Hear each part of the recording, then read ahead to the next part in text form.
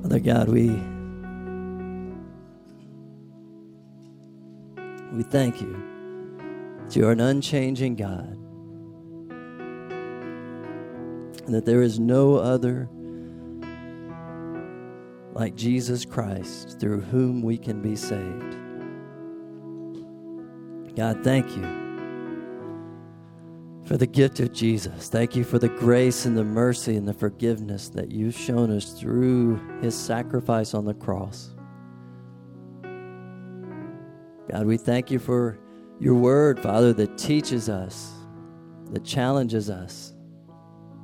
And Father, we pray this morning that you would work in our hearts as we come to your word, God, that you would help us to see, Father, that you would open our eyes, that you would help us to hear, that you would open our ears, Father,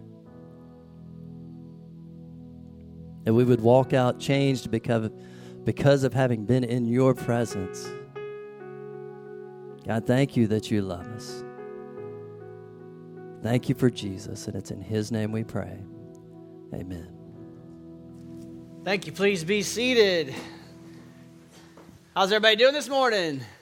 All right, good. We're looking for chairs in the back. They're all the hardest possible place you can get them, right down this middle row.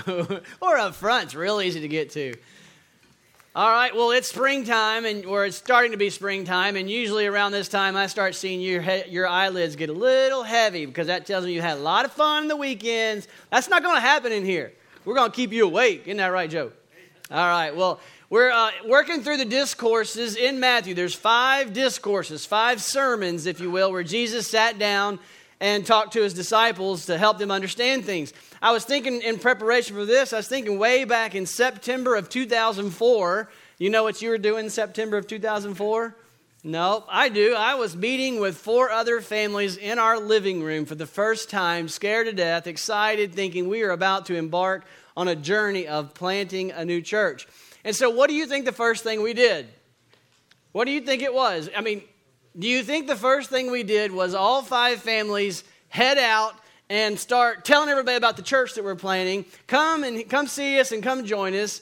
If we did do that, then you would have had disaster. We would have had 5 different churches being formed, different people coming to different churches that they had in their mind, because the first thing we had to do was to get our act together, get on the same page about the who, what, when, where, and why of the church. What kind of church are we trying to start? Where are we going to start it? How are we going to go about doing that? What is it specifically that this church is going to be unique for? And so the first thing we did was we spent a lot of time praying, a lot of time reading the Word of God, studying what God's Word teaches that the church should be and do, and the leader, what's expected of the leaders, what's expected of the members. And so we tried our best to get on the same page before we headed out. And so that's what we see Jesus doing with his disciples as we come to this third discourse. In our case, we decided that there's a lot of great ways to do church. There's no right or wrong as long as you're faithful to the scriptures, but we can flesh that out different ways. But for us, we wanted to be all about meaningful relationships. We wanted a church to not be a place where you just kind of zip in and zip out and put on what's come to be known as the friendly foyer face. We want you to have a place where you know people, you have meaningful relationships, and that relationship is to help you live the Christian life, help you be obedient, help you understand the scriptures and be faithful to the Lord. And so that was important to us to have small groups. And so meaningful membership was part of our mantra, if you will. And so the next stage for us was, instead of doing what a lot of churches were doing back then and still do, they would have a big preview service. They would say, let's have a great band and have the speaker and put the flyers out, put the word out and advertise and try to have hundreds of people come to that first service. And then let's try to hold on to some of them, and that'll be the beginning of our church. Instead of doing it that way, we took a very slow, steady process. 1 small group became 2, and 2 became 3, and 3 became 4. And we never had the big, massive show, if you will, to try to draw people in. We just said, let's have meaningful membership, and let's be faithful. And as we are faithful to do what the scriptures tell us, we trust the Lord will grow us. And we now have 19 community groups. Praise the Lord. And so the the Lord has been moving us, but it all started with getting our act together, knowing what we were doing, knowing where we were going, knowing what we're not doing and what we're not. And that's what we see Jesus doing in this discourse, which is the third discourse. The first one was the Sermon on the Mount, where he told them to be my disciples. What it really means is to have the righteousness of Christ given to you as a gift. It's not external righteousness, it's internal righteousness that you receive by faith. Then when you have that, you have the new heart of faith, your external behavior starts to change and does become more righteous. And then he said, now, second discourse, all of you who are following me, he says, you need to know I've been sent to save the world. And if you're going to be my disciple following me, guess what? You have been sent as well. And so we were challenged to understand that every follower of Christ is a missionary. Not just the Lewises in Africa, but all of us are on mission. And then he prepared us. Expect persecution. Don't fear man, fear God. Be obedient. God has your back. And then he comes to this third discourse, and it's called the parabolic discourse. Why is it called the parabolic discourse? I'll give you one guess. Hey, y'all are brilliant. Because the sermon is full of parables. So in this third sermon, Jesus is telling several parables. We're going to look at 3 of them in the next few weeks. And he says in every one of them, this is the kingdom of heaven. And so he's giving his disciples, he's gathered them together, he's got them together, and he's saying, here's what my kingdom is like. And he's telling parables to help explain the kingdom. So let's begin. I struggled with this text all week. I did not have a whole lot of relaxation yesterday. My family was out of town. I thought, what am I going to do with all this free time? Well, I never got peace with the sermon, so I grinded the sermon all weekend. That is the nature of a parable. It is, you're going to see in the very essence of the parable that is what it does to us. First, let's see the context of the parable. Let me ask the Lord to help us. Lord, please help us this morning. Help us to understand this parable. Help us to understand your teaching. Give us ears to hear what you would have us hear. Give us eyes of faith to see what you're wanting us to see. Give us hearts to understand your message. I pray that your Spirit will move powerfully in our midst, and those who need to trust Christ for the first time will, and that those who need to grow in their faith will do that as well. All this by your Spirit's empowerment. Would you do that for us in the name of Jesus? Amen. All right, let's look at the context of the parable, verses 1 through 3. Here's the context of the parable. That same day, Jesus went out of the house and sat beside the sea, and great crowds gathered about him so that he got into a boat and sat down. And the whole crowd stood on the beach. And he told them many things in parables, saying, a sower went out to sow. So notice what he says in verse 1, that same day. When you're reading that, if you just jump into the text and you say, that same day, you go, okay, what day is he talking about? What day? Well, that means you've got to go back and read and get the context of this passage. See, what we've been doing, it's a little challenging. In the book of Matthew, instead of studying the whole book of Matthew, we've lifted out these 5 sermons out of the book of Matthew. But we must always, when we study them, put them back in the book of Matthew so that we rightly interpret them. Because there's the author, the God-inspired author of the book of Matthew, has a purpose for writing his gospel. And the format of this gospel is he has some narration about some events that happened, and then there's a sermon of Jesus. Some narration, and then a sermon of Jesus. Narration, and the sermon of Jesus. And so he's got these 5 sermons that we're studying, but there's things that are happening in the narrative that he wants us to know about. So when he comes to this third sermon, he says, now on that same day, Jesus told this parable. We need to get the context and say, what was going on that same day? Or maybe a better way to say that is, what went on in verses 11 and 12? Because the last sermon we studied ended in verse 10, in chapter 10, and now we're in chapter 13. Well, what happened in chapters 11 and 12? And it wasn't until I did this that finally I go, oh, okay, now I feel at peace with what God is trying to teach us in this passage. So on the same day is referring to what happened in chapters 11 and 12. What in the world happened in chapters 11 and 12? Well, as it turns out, there was a massive transitioning taking place. In chapters 11 and 12, we see in the gospel Jesus is being rejected by his own people. the rejection by the Jewish leaders becomes final, and they start to plot to kill Jesus. Now, if you think about it, this is shocking information, because this is God's own people. When you're talking about the kingdom of God talked about in the Old Testament, you're thinking Jewish kingdom, Jewish people, the Jews receiving their king that they thought would be from the line of David, because that's what the Old Testament scripture said, that they thought he would be this royal ruler, born of a Jew, born of the lineage of Abraham. And so now this one arrives and they're rejecting him. In fact, they're plotting to kill him. They say he's blasphemous. They say he's a hypocrite. He's a heretic. Don't follow him. And that's what's happening in chapter 11 and 12, is there's a transition from what we see was the Jews receiving the Messiah to what, by verse 16, on the confession of Peter, that you are the Christ, the rock, the Son of God, he says, that's what my church will be built on. So it's the beginning of this transition from the Jews to the Gentiles, from this Old Testament idea of a kingdom to what we now know as the church. All of that began to be crystal clear in chapter 11 and 12 as they rejected Jesus. But let's look at one verse in particular. At the end of chapter 12, we see that this is a very interesting conversation that right before the parable is told. In 12:46, it says, while he, Jesus, was still speaking to the people, behold, his mother and his brother stood outside asking to speak to Jesus. But Jesus replied to the man who told him, Jesus said, who is my mother and who are my brothers? Then stretching out his hand toward his disciples, he said, here are my mother and my brothers, referring to the disciples. Whoever does the will of my Father in heaven is my brother and sister and mother. You remember what we saw in the last sermon? What Jesus said about mothers and fathers? He says, my identity divides even families. You must choose Christ even over mothers and fathers, brothers and sisters.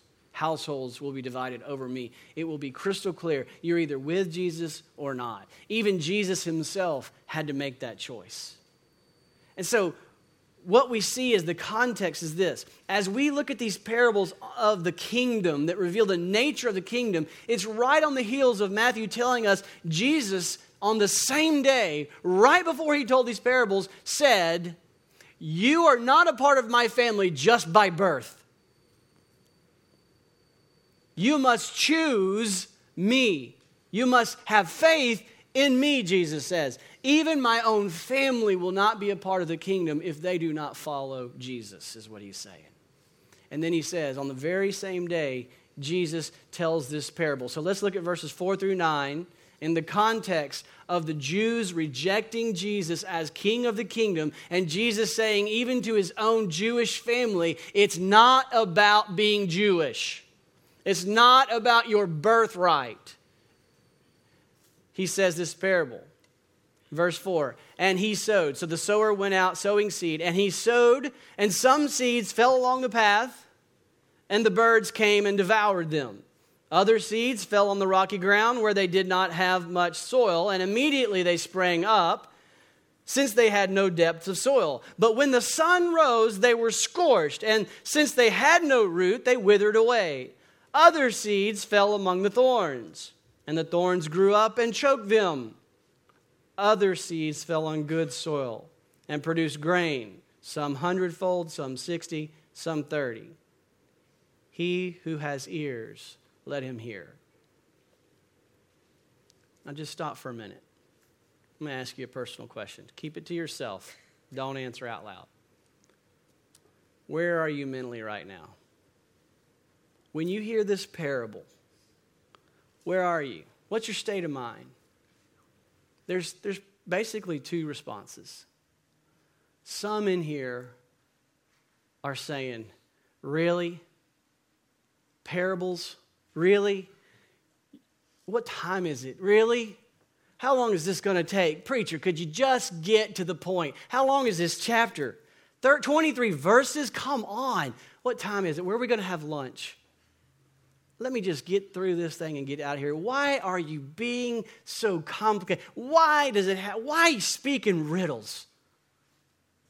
Others in here hear the parable and are going, wait, what now? Okay, so what does that mean? I wonder why are some fruitful? Wait, what is the hard soil? What's the rocky soil? What does all this mean? I want to know more about it. And that's the very point. We're going to see that's the very point.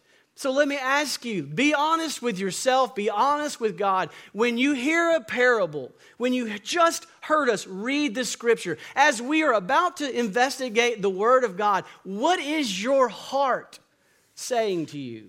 Are you bored? Or are you intrigued? Are you just trying to get out of here? Or are you very curious to know what God has to say to you today? Hold on to that answer. So let's just make a few quick observations about the telling of the parable. We're not going to look at the meaning of it because that's the last thing he's going to do. But let's just make some observations about the parable. This parable is called the parable of the sower. That's a terrible name for it. That's not what it's about. So I'll just tell you up front, it's not about the sower. How much detail is given about the sower? Very little. All it says is the sower's casting seed. That's it. It's not about the sower. It's also not called the parable of the seed. It's not about the seed. It doesn't say, hey, this seed was wheat and this was barley and this wheat was bad. It sat in the grain too long. It ruined and spoiled. And this seed was this. It doesn't talk about the seed. It just says the seed went out and it talks about where it landed. What is this parable all about? It's all about the soil. It should be called the parable of the soil. That's just somebody called it the parable of the sower and it stuck. But let's rename it. It's the parable of the soils. And there's 4 soils. There's the hard soil on the path. And what happened to the seed that landed on the hard soil? Birds ate it. Then there's the rocky soil. Most likely in that context, there was limestone just right up underneath the top soil that was sitting there. And so it was rocky soil, shallow soil. What does it say about it? Showed some initial growth, but then the sun scorched it away. And then there's the soil where the seed landed, it was among thorns. And what happened to that? It was choked out. And then finally, the good soil. But what does it say about the good soil? It produced 3 levels of harvest, 100-fold, 60-fold, 30-fold. So now we have the basic idea. This is what he said. This is not what it means. This is just what he said. There's a sower casting seed, and the seed's landing in different soils. A hard soil, which is the path. The bird comes and eats it up real quick. Another soil that had a little rocky soil, and so it sprung up quickly, but then the sun scorched it away. And then we see there's the soil that was in weeds, and the weeds grow and choke it out. But then there was the good soil, 100-fold, 60-fold, 30-fold. Where's your heart right now? This text belabors the point. It draws it out. You keep thinking, just tell me what it means. Oh, before we tell you what it means, we got to get to the question. We got to look at verses 10 through 17, the reason for the parable. Notice what he says in verse 10. Then the disciples came and said to Jesus, why do you speak in parables? How many times have you read a parable and wanted to ask Jesus that exact same thing? You've got the crowds. This is it, man. It's time to close the deal. You don't want to speak in parables. You just want to say, I'm the Savior of the world. Believe in me. Why would you make it so complicated? What they're saying, it could literally be translated. They come to him and say, why are you speaking in code? Why are you speaking in riddles? Why are you speaking in parables? But before we go any further, let's stop and think.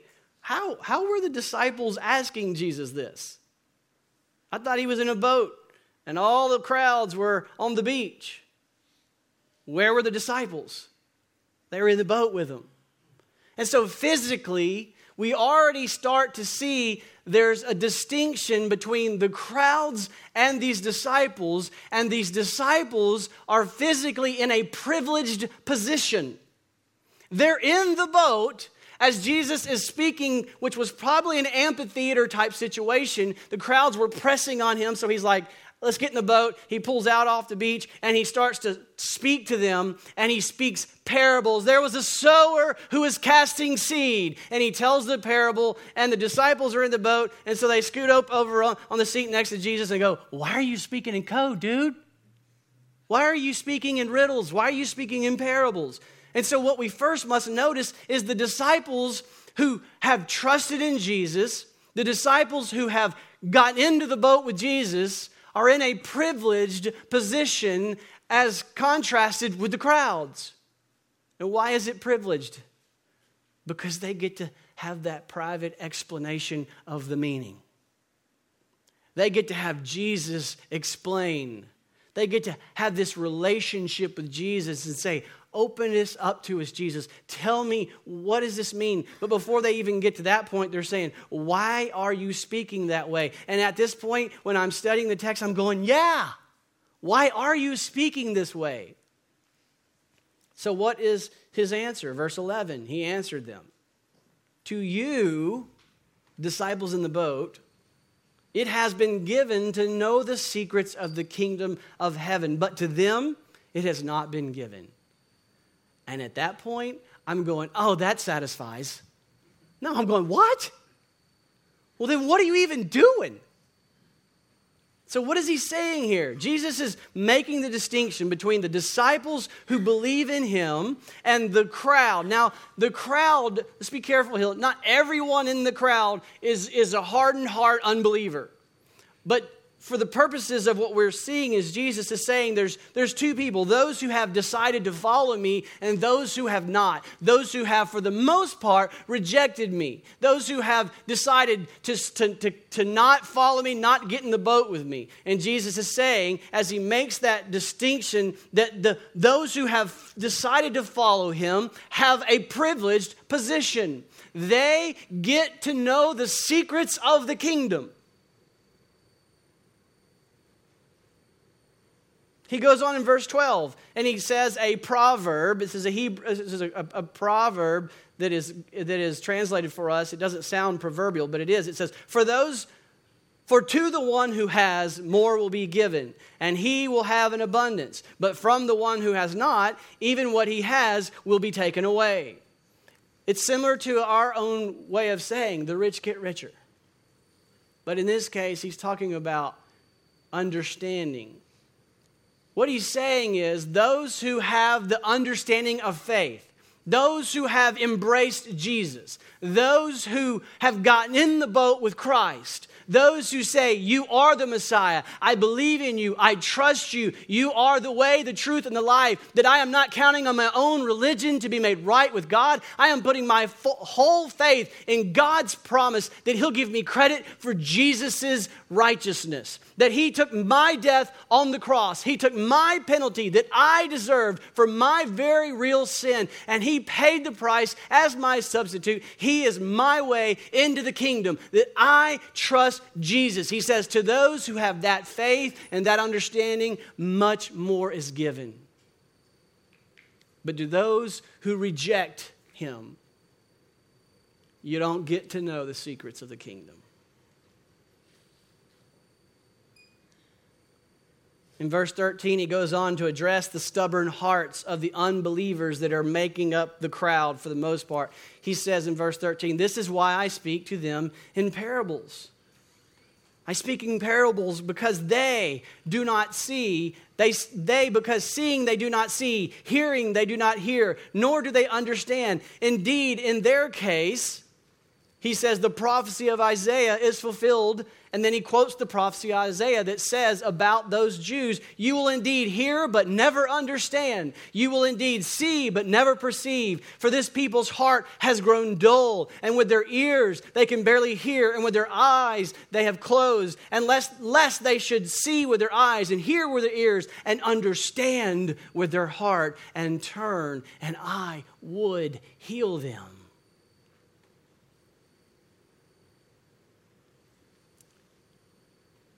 Have you checked out? Are you done with this long, drawn-out parable? Are you just here because your parents are making you to be here? Are you here just to make your spouse happy? She wants us and the kids in church. But my word, how long are they going to be talking? Where are we eating lunch? Can he put a little interesting story in there? Tell us a joke, something.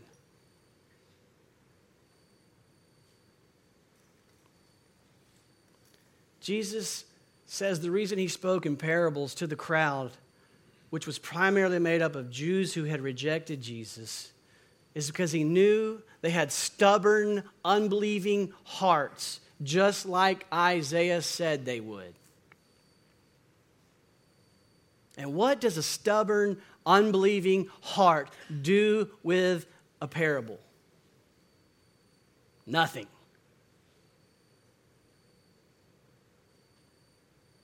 Three times in this passage, he refers to understanding. He's not talking about intelligence. You can tell because he's using metaphors. He talks about ears that don't hear and eyes that don't see. He's not talking to a group of people who have no ears or they're all deaf and blind.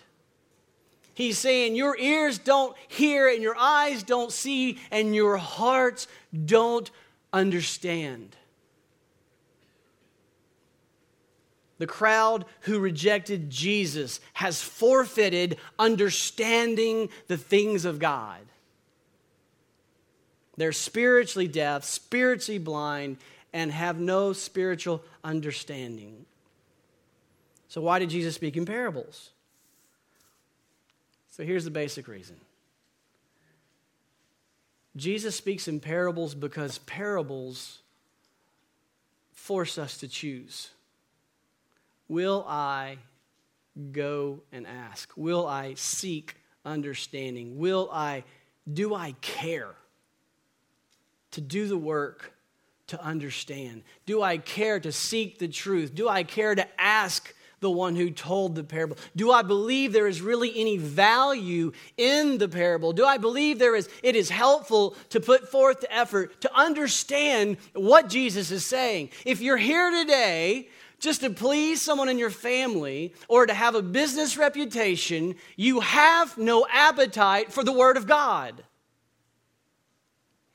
And Jesus says, I speak in parable because I want to feed those who want to know. But to those who have no heart to hear, no ears to hear, and no eyes to see, you get nothing out of this. Amen. Jesus is the key. What you do with Jesus in this life has eternal implications. What you do with Jesus, if you believe in Jesus, when you open the scriptures, the Spirit of God makes this come to life. And it addresses everything you're going through. And you're not even reading something about your job. You're just reading the Gospels. You're reading the Word of God. And the Spirit of God explodes it with life and meaning. And it nourishes your soul. And to the one who has, gets more. And the one who wants more, finds more. And after day of putting in diligent effort to seek to understand the Word of God and pray, God, give me revelation, give me understanding, help me understand what you mean, help me understand how this applies, let me understand you, let me know your purposes. He gives and he gives and he gives and he gives. To the one who has, he will get more and more and more. But the one who has rejected Jesus opens this book and says, this is stupid. This dead book does nothing for me.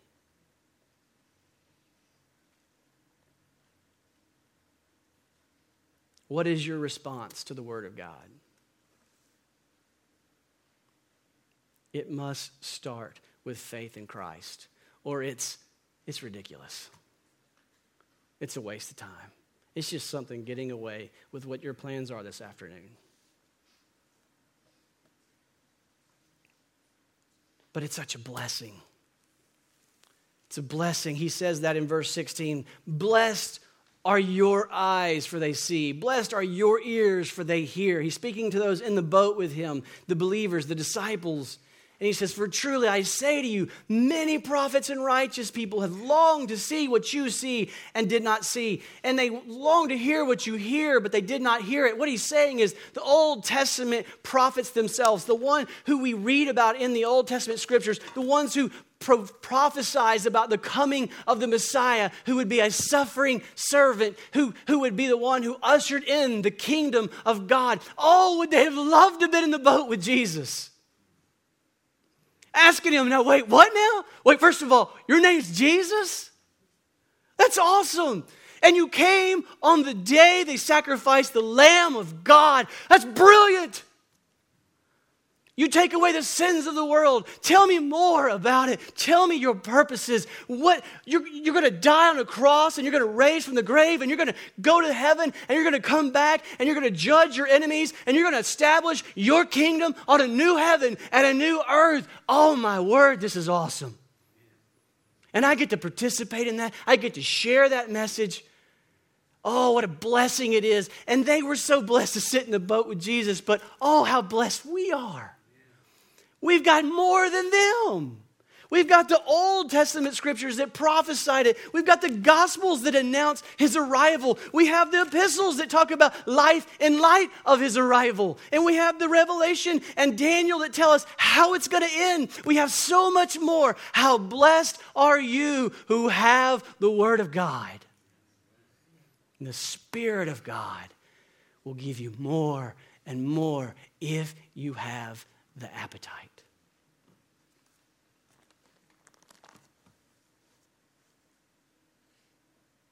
So what Jesus has been saying, finally, is that in the crowds there's hearts that are stubborn and hard. There are hearts that are shallow. And there are hearts that are distracted.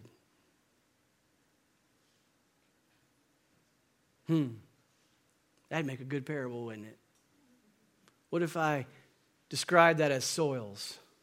So let's look at the explanation of the parable in 18 through 23.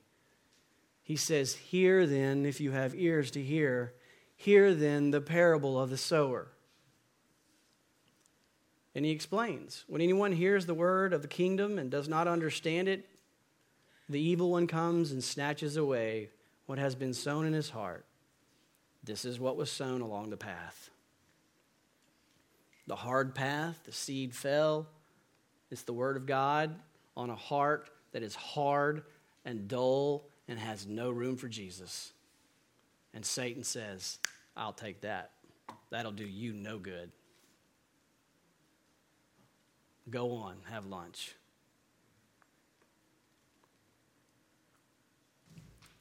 As for what was sown on the rocky ground, verse 20, this is the one who hears the word and immediately receives it with joy. You've seen those people, haven't you? It breaks your heart. You've prayed for them, you've shared with them, and they receive it. And they look like they're believers, and they're excited, and they're proclaiming Jesus. But as soon as it costs them something, they say, oh, forget this. They were not ever disciples of Jesus. And it crushes us because we were so excited with him. And we're like, no, wait. And they walk away.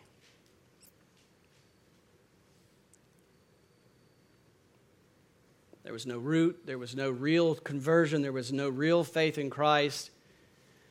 And so they were never really in Christ. And it was revealed through suffering and persecution.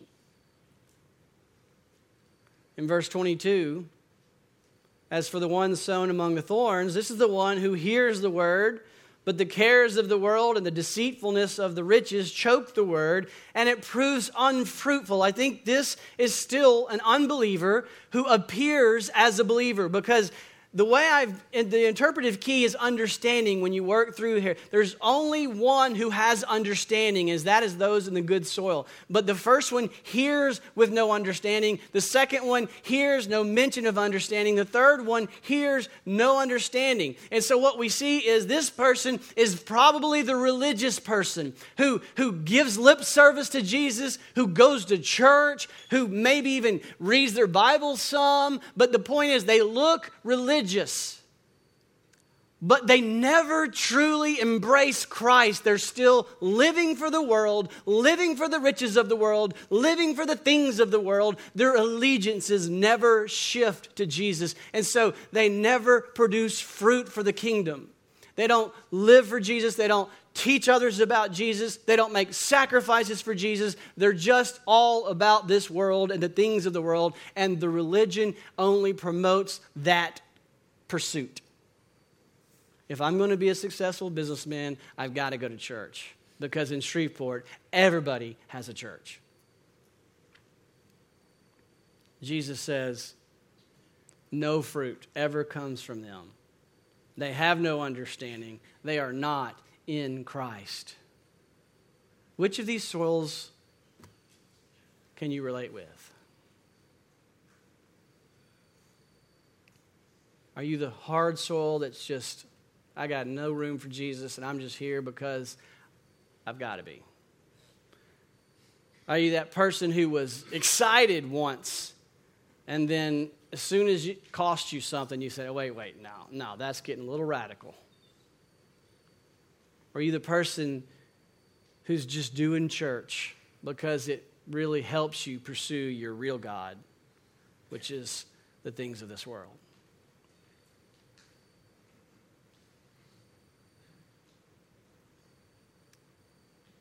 Jesus is challenging us to ask, are you in the crowd or are you in the boat? It's tough questions. Sometimes I think I'm that last guy. Sometimes I'm like, yeah, I like a lot of things in the world. I love my boat.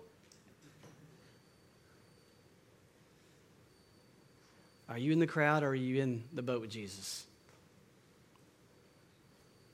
Finally, verse 23, the good soil. As for what was sown on good soil, this is the one who hears the word and understands it.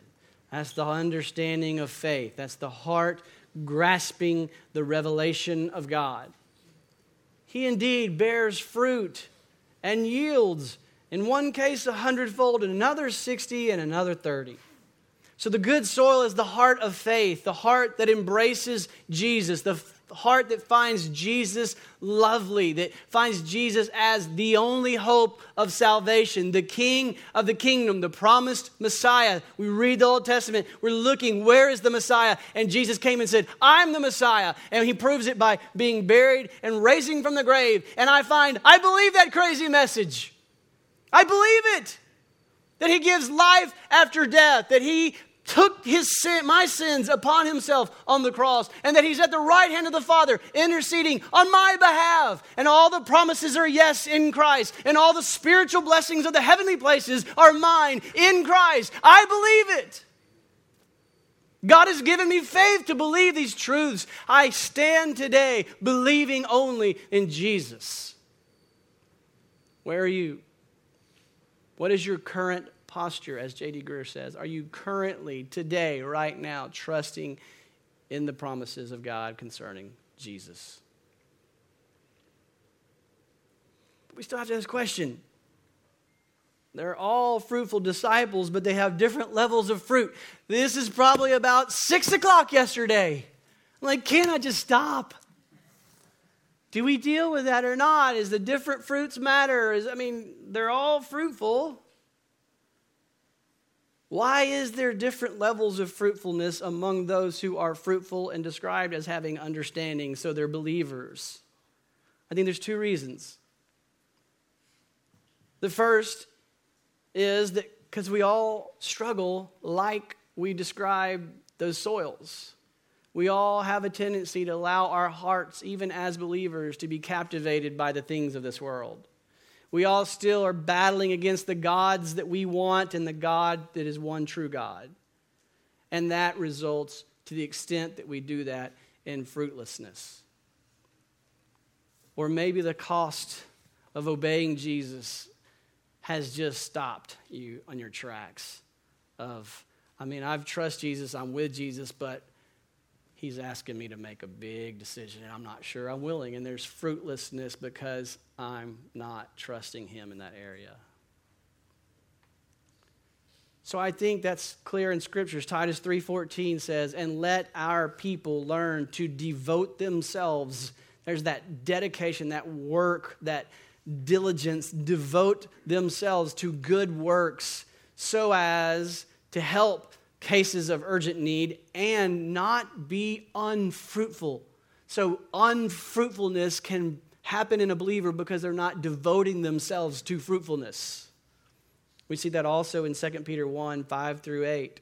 He says, for this reason, make every effort to supplement your faith with. Make every effort. You hear the effort believers must make to supplement your faith with virtue and knowledge, self-control, steadfastness, godliness, brotherly affection, love. For if these qualities are yours increasing measure, they keep you from being ineffective and unfruitful in the knowledge of our Lord and Savior Jesus Christ. So we can be unfruitful if we aren't diligent to pursue with every ounce of our being more understanding, more revelation from the Word of God, and more obedience and more faithfulness. And it's this feeding frenzy that the rich get richer. But there's a second answer to this question, and that's the sovereignty of God. I ain't no Billy Graham. God rest his soul. But God, in his good pleasure, decided Billy Graham, a brush salesman, is going to be his ambassador to the world. God has a different plan for each one of our lives, and we're not to go around comparing. Hey, I'm no good, I'm not him. The Scriptures talks about this. It says that God allocates faith to each one according to his good pleasure. In Romans 12:3, he says that he gives to each according to the measure of faith that God has assigned. For as in one body we have many members, and the members do not all have the same function. So we, though many, are one body in Christ, and individually we're members one of another, having gifts that differ according to the grace given to us. Let us use them. So there's a sovereign plan of God. It is his good pleasure to use you in this way and you in that way and me in this way. And we're all are not to say, well, I'm no good. No, Paul makes it very clear. We're all serving the Lord. And as long as we are using what he has given us, diligently pursuing to honor his name with all that he's given us, then he says, leave the rest up to me. If I decide to make you the next Billy Graham, then so be it. But if not, so be it. My plan is sufficient for you. So now, we finally understand the parable. What do we do about this? 2 concluding points. Number 1, the context of the sermon has been, week after week, you have been sent by the Son of God. God saved you to send you, not to sour you. He saved you to send you. As you go, you're going to see all kinds of things. You're going to be persecuted. Now what he's saying is you're going to throw your seed into all kinds of soil. Do you sit around and look at the soil? You sit around paralysis by analysis? Are you afraid of throwing the seed? No, he says, cast the seed. Just cast the seed. You're the sower. Cast the seed. I got the seed. It's not bad. The issue's not you. The issue's not the seed. It's not about you. Get over yourself. Just cast the seed. And the different reactions you see is more about their heart. It's not really about us. So just cast the seed. And the second point is this. Pray, pray, pray, pray, pray, pray, pray, pray, pray, pray. Because the connection to God with his divine mysteries and sovereignty and his plans that I can't explain, he's given us one great tool, and that is pray. Oh God, give them ears to hear. Oh God, prepare my children's heart. Oh God, rush upon them. God, make them wise in their decisions. Oh God, I'm going to share with this person at work. Would you please go before me, prepare their heart? Would you work in the circumstances? When I cast the seed, Lord, would you bring someone to water the seed? Would you bring forth a mighty harvest? Lord, save them, Lord. Don't give up on them. That's how the scriptures lead us to pray.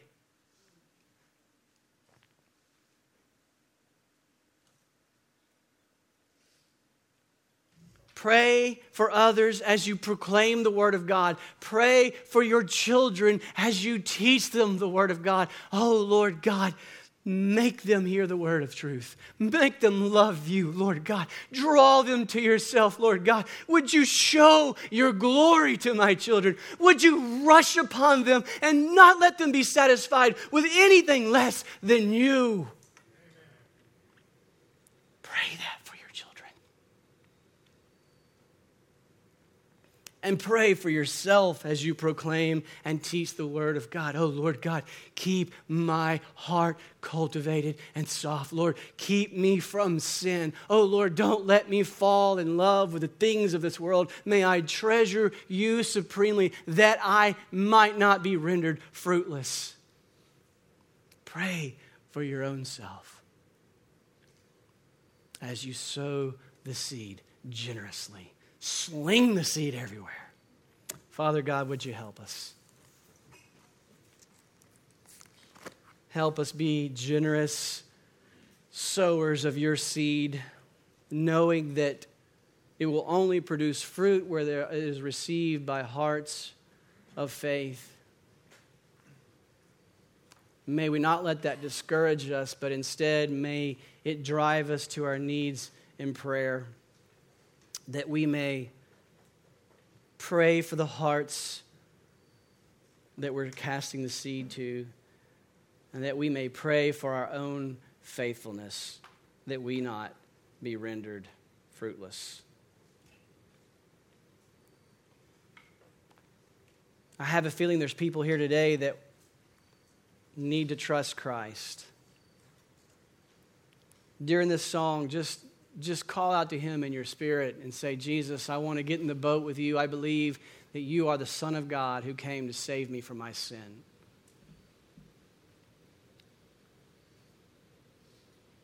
At the end of the service, we're always available to hear from you. We love the privilege of hearing about what business God's doing in your heart. Many of us are in the boat with Jesus, but our fruit could be better because we've been distracted. Our hearts are either distracted with the things of this world, or we've counted the cost and we're not quite willing. Let today be a day of fruitful beginnings for you. Come talk to us after the service. Let us know what God's doing in your heart. It's in Christ's name we pray. Amen.